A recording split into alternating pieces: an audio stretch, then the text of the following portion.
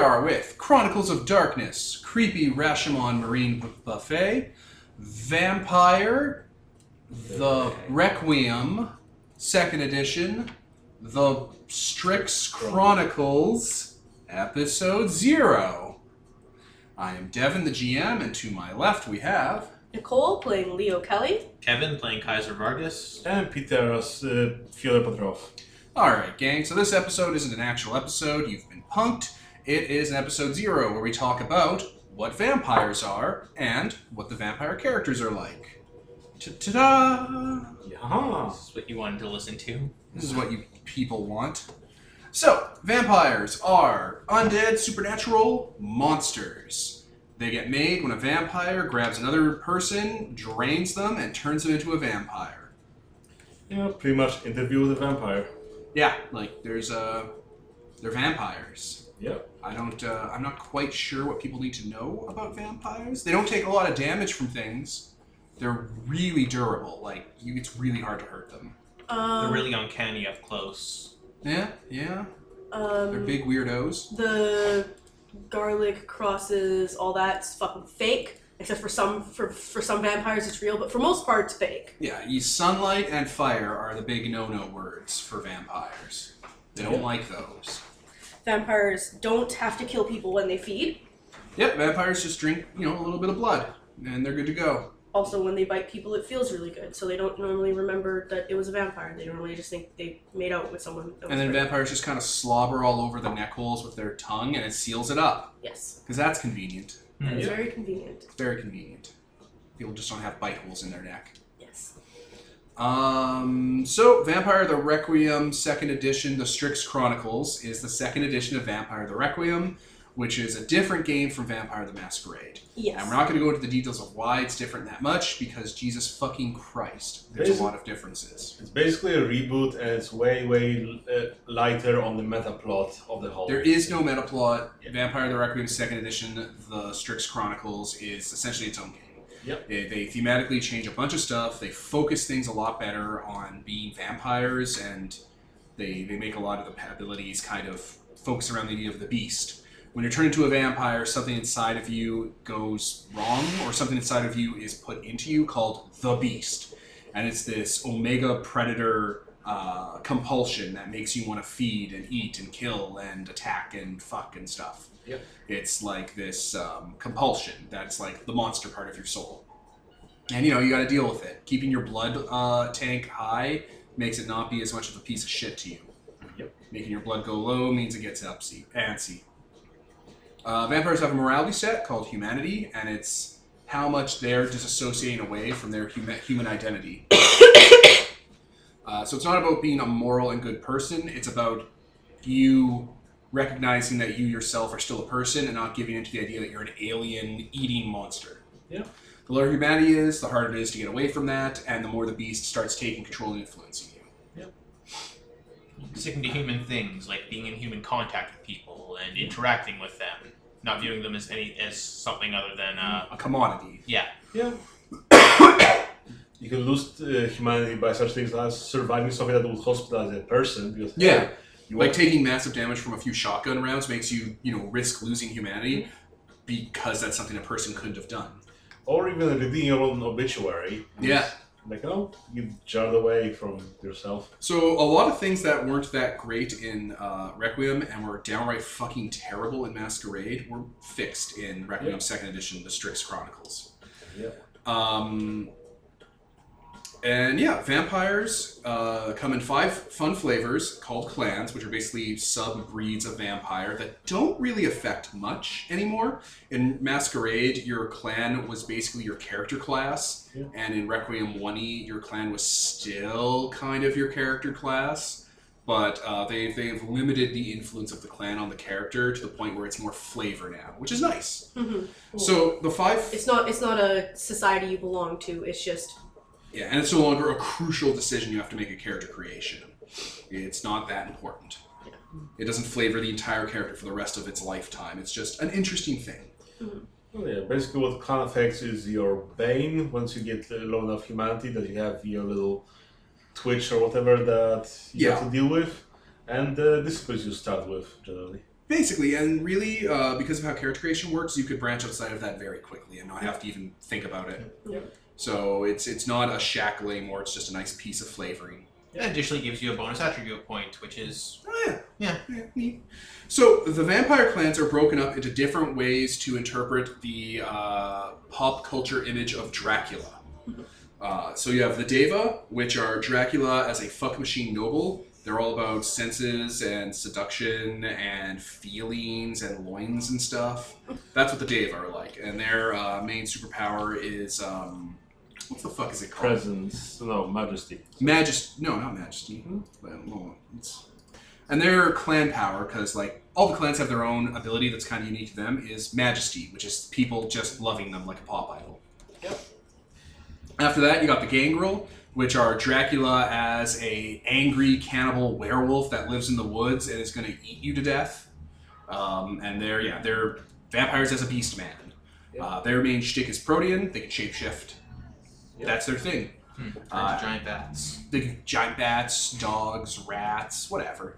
After that, are the Maquette, which is Dracula as a like sorceress shadow monster that can bewitch you and lives in like abandoned houses and like you see when you're out of the corner of your eye in the window watching you in a horror movie. Their main trick is I think Auspex. Auspex. They have magic sight, so they can see what isn't there and hidden things. They can see your secrets. Yeah, they're all about peering into stuff. Yep. After that, the Nosferatu, which are Dracula as the monster, or as Count Orlok from Nosferatu, as a pale, claw-hand, bat-faced dude that comes out of the sewer with rats coming out of his clothes, and is going to break you in half over his knee.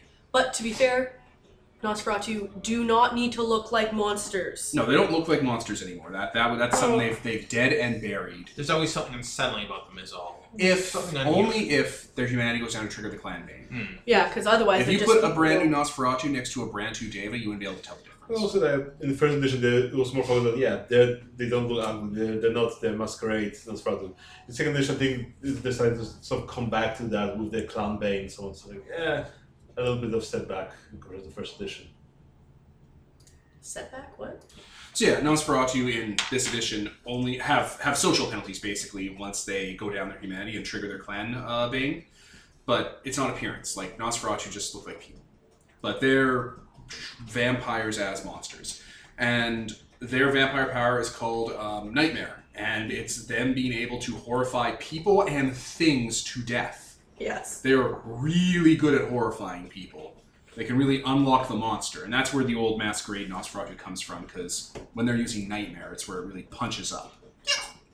And after that, we have Ventrue, which are vampires as Lord Ruthven, vampires as Count Dracula, vampires as a blue-blood noble with a snifter of, well, not wine in his hand, who, orders whose servants look all pallid and pale, and who the nice new serving girl in the village disappears one night because she looks all supple and shit. That's what Ventrue are. Yes. Their main power is dominate, mind control, taking you over. Yeah, that's it. Those are the 5 clans. They're just flavor. You don't need to worry about them when you're making a character anymore, which is great. And then there are covenants. Yep. Covenants are the new thing that kind of replaced the Camarilla from Masquerade.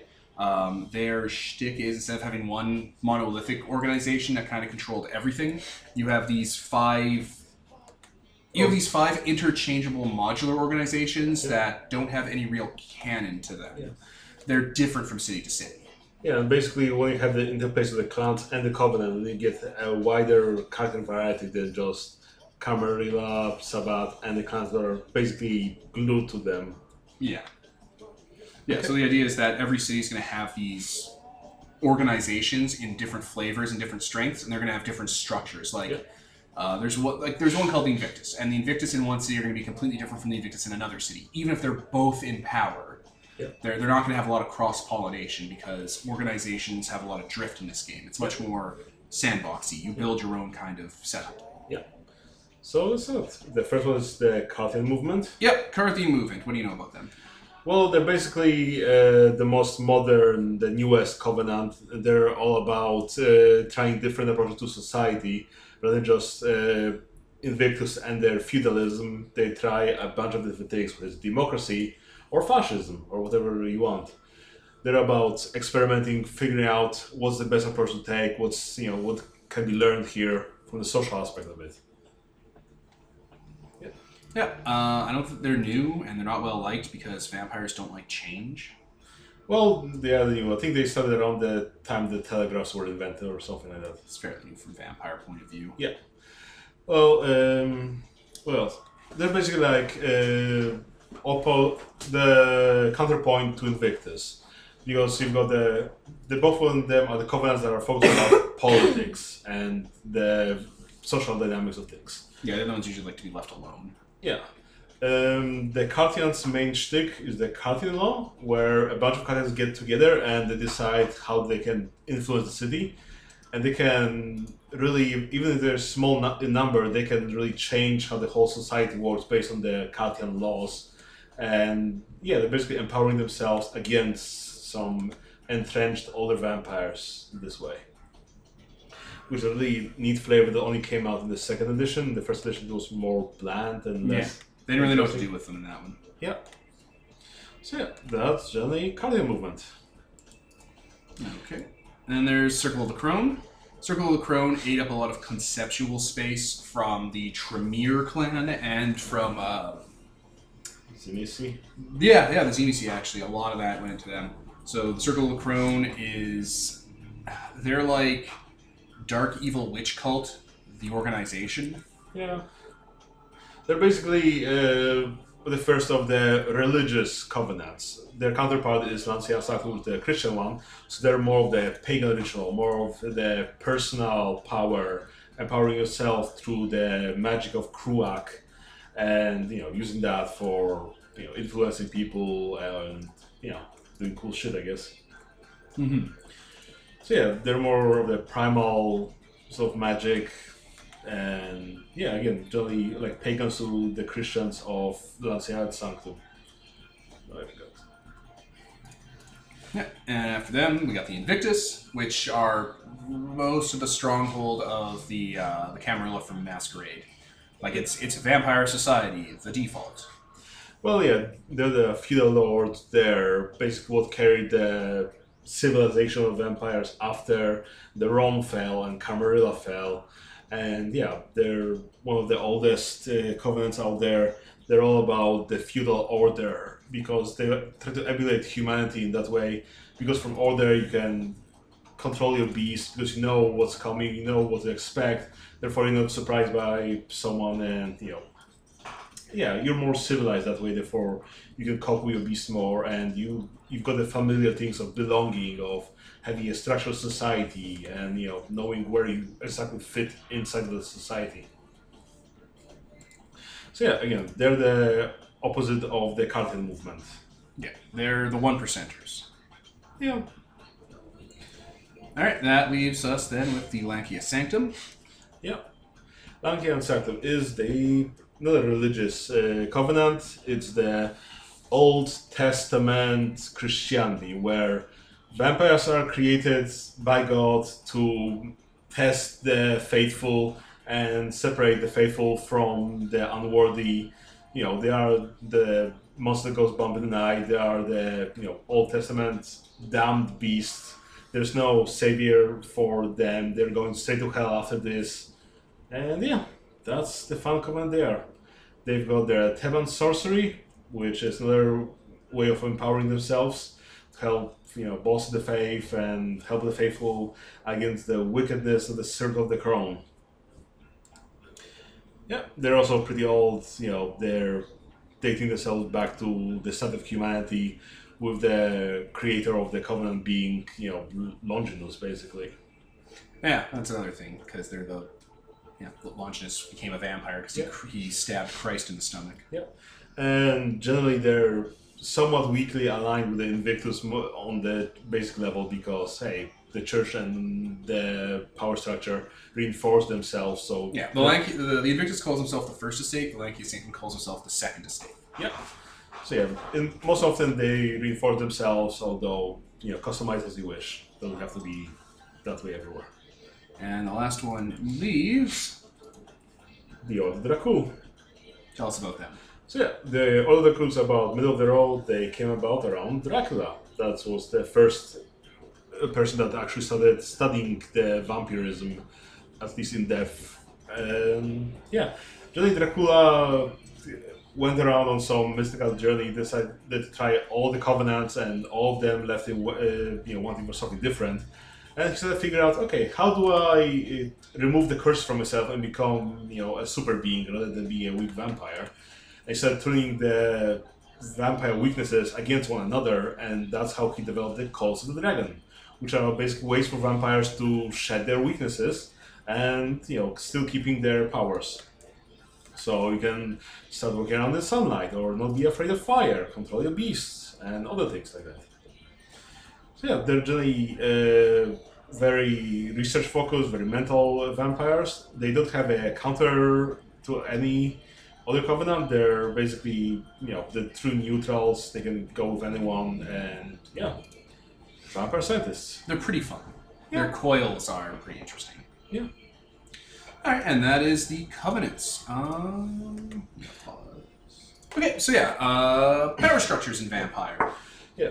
Generally, the vampire game is all about the social interaction between vampires and the power struggles between them. I think that's stronger than in the other splats, that you will be interacting, and status matters, your position in society, in your clan, in your covenant, all of them are separate. Which is really interesting. Yeah, so depending on who's really in charge of the city, the different factions will run in different ways. The one everyone's going to be familiar with are the Invictus, because they have a very standard structure that changes. That doesn't really change that much. Like, the Invictus has, the city will have a prince, which is the one vampire that's in charge of everything. He'll then have vampires that represent the other factions in the city that, basically meet with him, and he'll take their input or advice. Yeah, they're generally called the Primogen. They're Yeah. usually the elders of the covenants that advise their prince, and Then you'll have stuff like Harpies, which are people that are in Elysium and run the rumor mills. Yeah. You'll have the Seneschal, which is basically the guy that tells people what the prince said is happening and goes around and lets people know what the updates are on the city's politics. the right-hand man. Yeah, you'll have the Sheriff, which is the guy that enforces the law. And what's the one under Sheriff? They're like they're named after torture devices. Hounds. You got the hounds, which are hounds. Hounds. The hound dogs. You've got the whips, which are for the Primogen, basically like a Keep the party in line. Yeah. As we all learned from the British House of Cards. Yeah.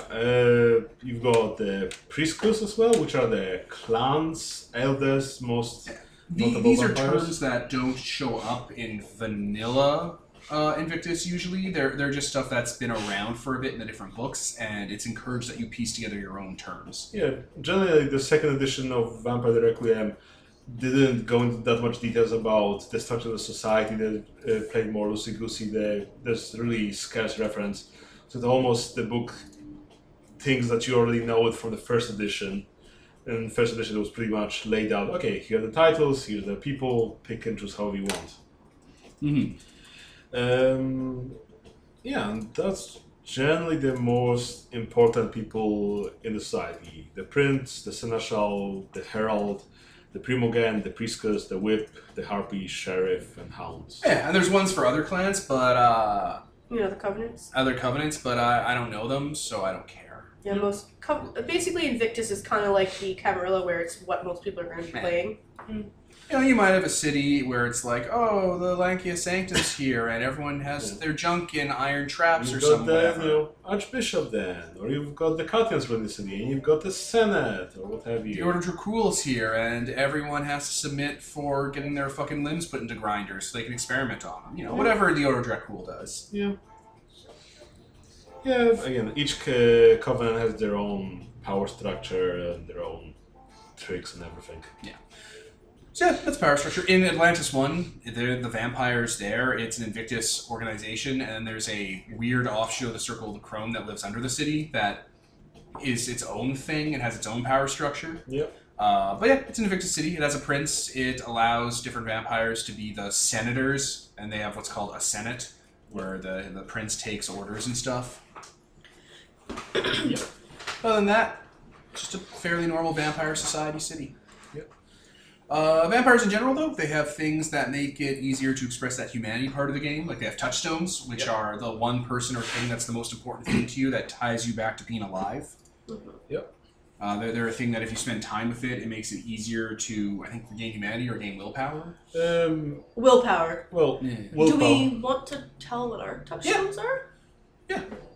Okay. So that's what I was going to get into with the touchstone thing. So yeah, you guys tell the people what your characters as vampires' touchstones are. My touchstone, as I talked about earlier, or that wasn't in this one, that was in the Mortal one. So my character knew a guy that went missing named Sam Jacobs. Just a nice Him guy. and his daughter were both, they both went to the same church I went to. So when he went missing, I basically started like looking into his daughter, helping her out. When I got turned into a vampire, well, my character's dad died when she was younger, everything like that. So what this other girl is going through really helps tie her back to her humanity, and like helping to take care of her and stuff also helps that out. Her name is Alice Jacobs, and she's 17. Okay.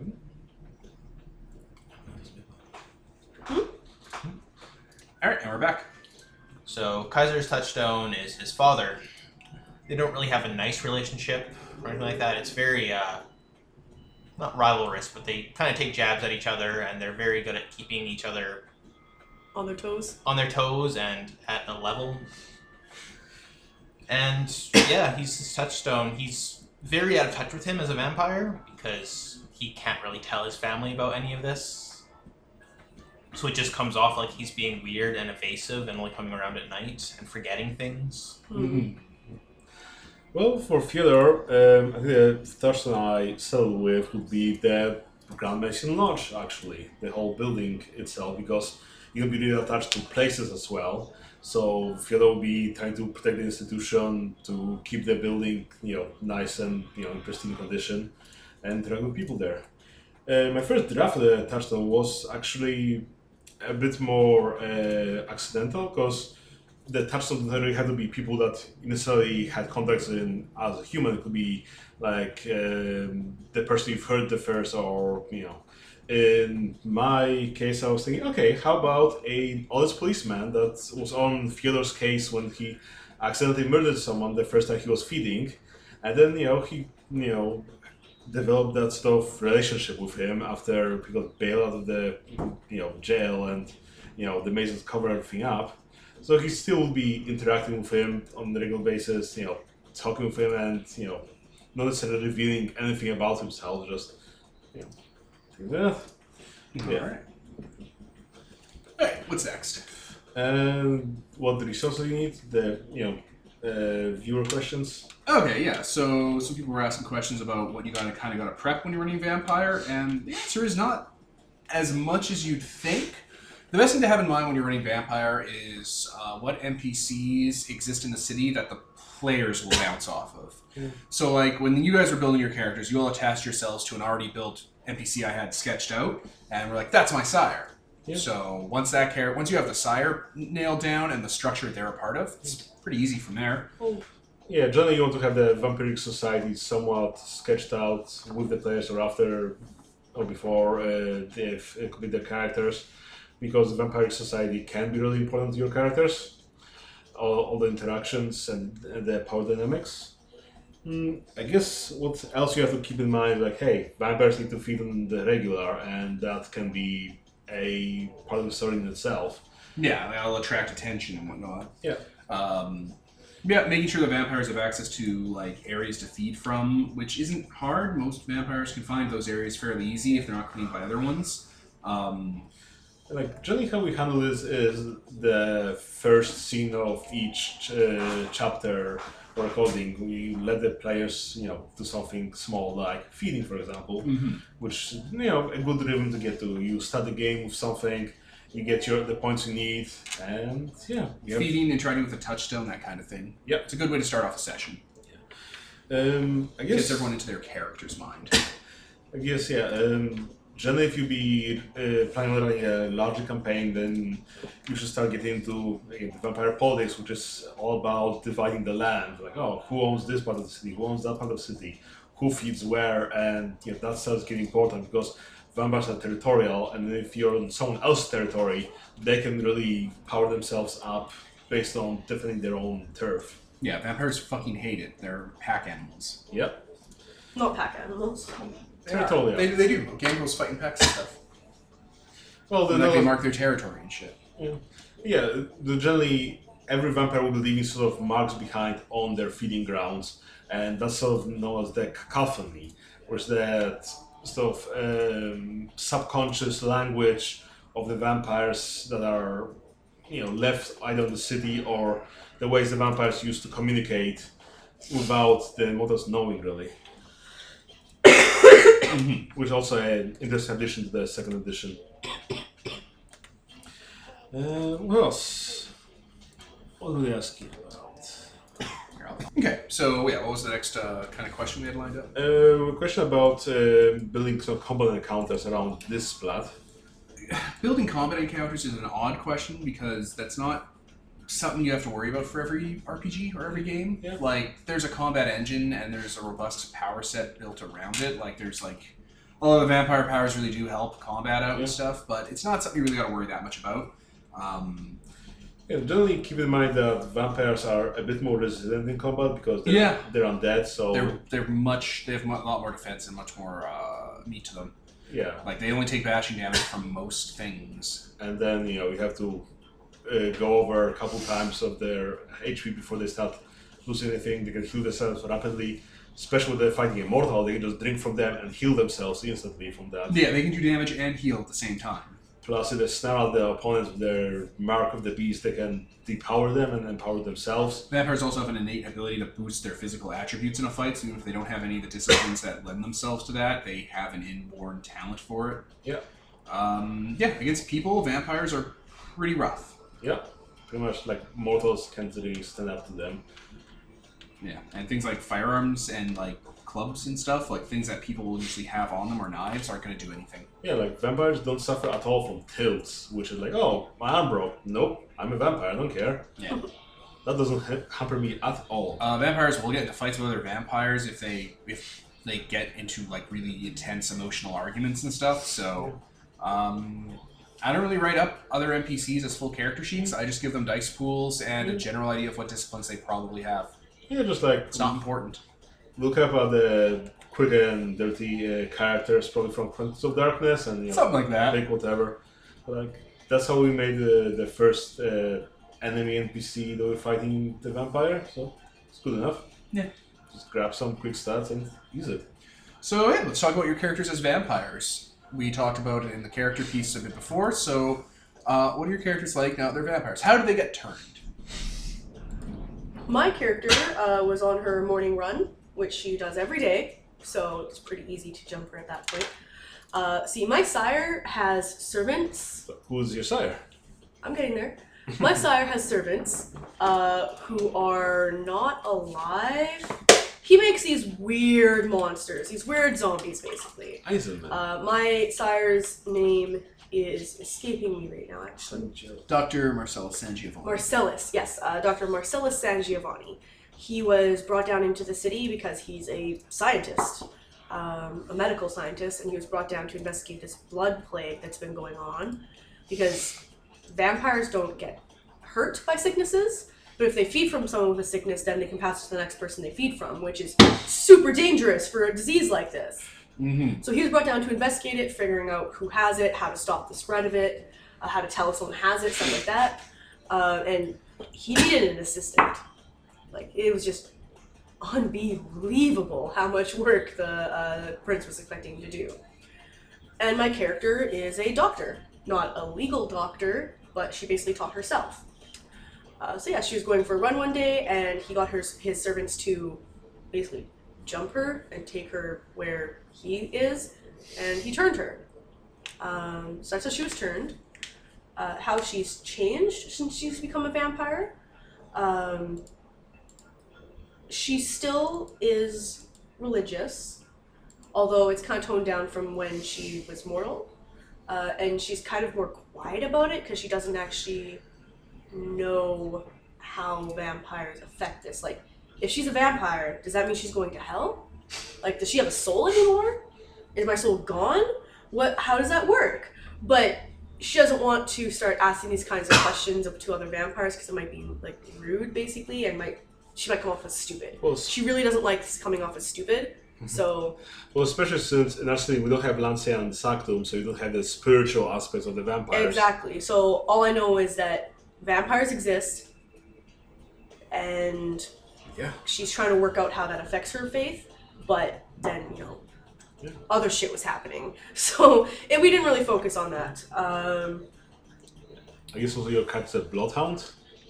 Pardon? Your character's a bloodhound. Yes, my character is very good at sniffing out impurities in blood, basically, which actually is really helpful for the blood plague research that her sire's doing. Yep.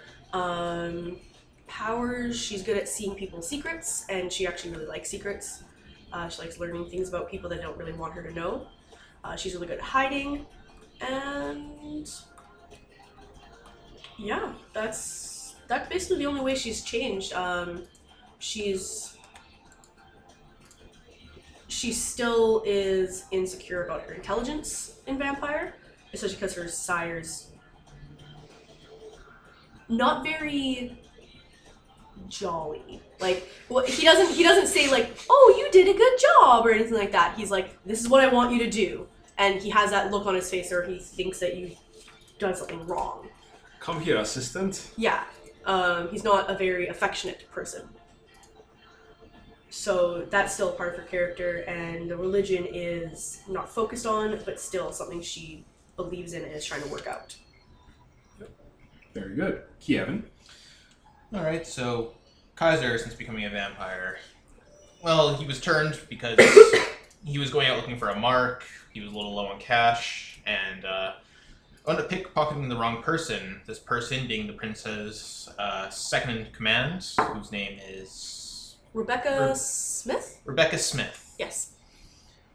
And she was looking to take control of the drug trade in Atlantis 1, and needed someone who had a bit more expertise in that area. First-hand experience. First-hand experience, yeah. So yeah, she turned him, and he became a part of the Invictus. As a vampire, he kind of teeters on being a lot more brutal. He has a very short temper compared to when he was a human, and when he loses it, things get a lot more violent. He has more of an inferiority complex than he did before as a vampire, because he's surrounded by all these people who have been around forever. And one thing you shouldn't do around Kaiser is make him feel stupid. So, yeah, he goes through a lot of that. But he's also enjoying himself, clearly. He's a lot less inhibited than he was before. And yeah, he's really good at breaking into places. Really, he's an expert in occult, a lot of which he learned from his grandmother, and he is an extremely good person to bring along if you need to intimidate someone. What kind of powers do you have? Because, like, I went over my powers, but I didn't really say if they were, but, like, I have Auspex, which is secrets. I have Obfuscate, which lets me hide. He was all about defense. He was able to harden himself up. He had a single point in yes. He had a single point in Dominate, but never really used it, except for when he did. That one time. Oh. Because it seemed really unreliable. Yeah. Dominate. I actually used it a couple times, but yeah. Anyways. Yeah. Never, Dominate. What else did you do? Resilience. Oh, resilience. I forgot that was a power. Yeah, that's where he kind of was an expert, is resilience, toughening himself up. How'd your relationship with your parents change when you were a vampire? Went way south. He started avoiding them all the time because he had no way of... Oh yeah, you did kind of cover that previously, actually. We did talk about that. But... Yeah, he has no real way of explaining to them what happened. He's just really reclusive, being weird, forgetting about his cat. And like...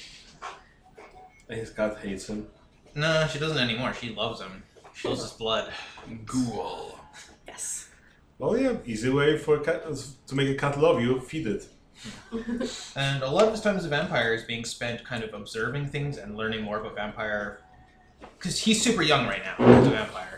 As a vampire and a person. So he's kind of biding his time to see how much he can learn before he can start making bigger moves.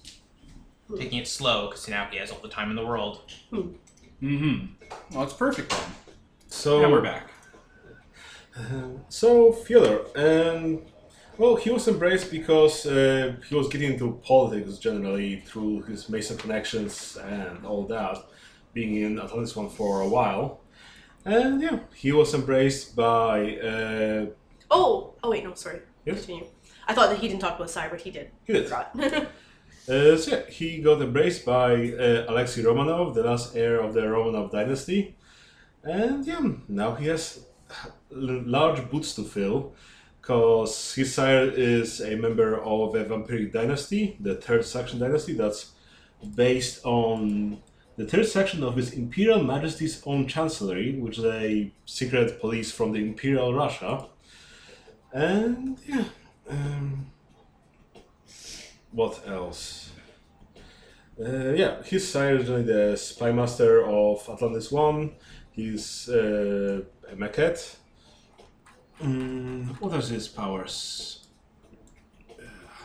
Let's go. Okay. So yeah, he's got Auspex and Obfuscate, so it's just like Leo. Oh yeah, I forgot we had the exact same powers, and we're both Maquette. Yeah. Jesus Lord. Oh yeah, we're both Maquette. Yep. And Kaiser Ventru. is Ventru. So yeah, generally Fyodor focuses on more the social aspects of things. He quickly established himself some feeding grounds around his Grand Lodge of the Masons. He's into the city saddles, the clan saddles, and yeah, he's the character in the group that can read the cacophony, which is those secret codes of the vampires. Yeah. What else? You have a cult. Oh, that yeah, now cult knows is that about you're a vampires. vampire. So Well, now, Masquerade violation. well, yeah. clairvoyant mortals. How can you like not have them figure things out? Yeah, so now the Masons know the vampires exist and all are trying to vie for being embraced. Trying to like, suck up to him to get eternal life. Well, that's a good thing to aspire to. And yeah, that's really it. All right. Well, that I think is the bulk of information about Vampire the Requiem for our game. And after this is the normal sessions. So I think we'll wrap there. I was Devin, Nicole? Kevin? And Peter. and this is sponsored by Nobody. Signing off.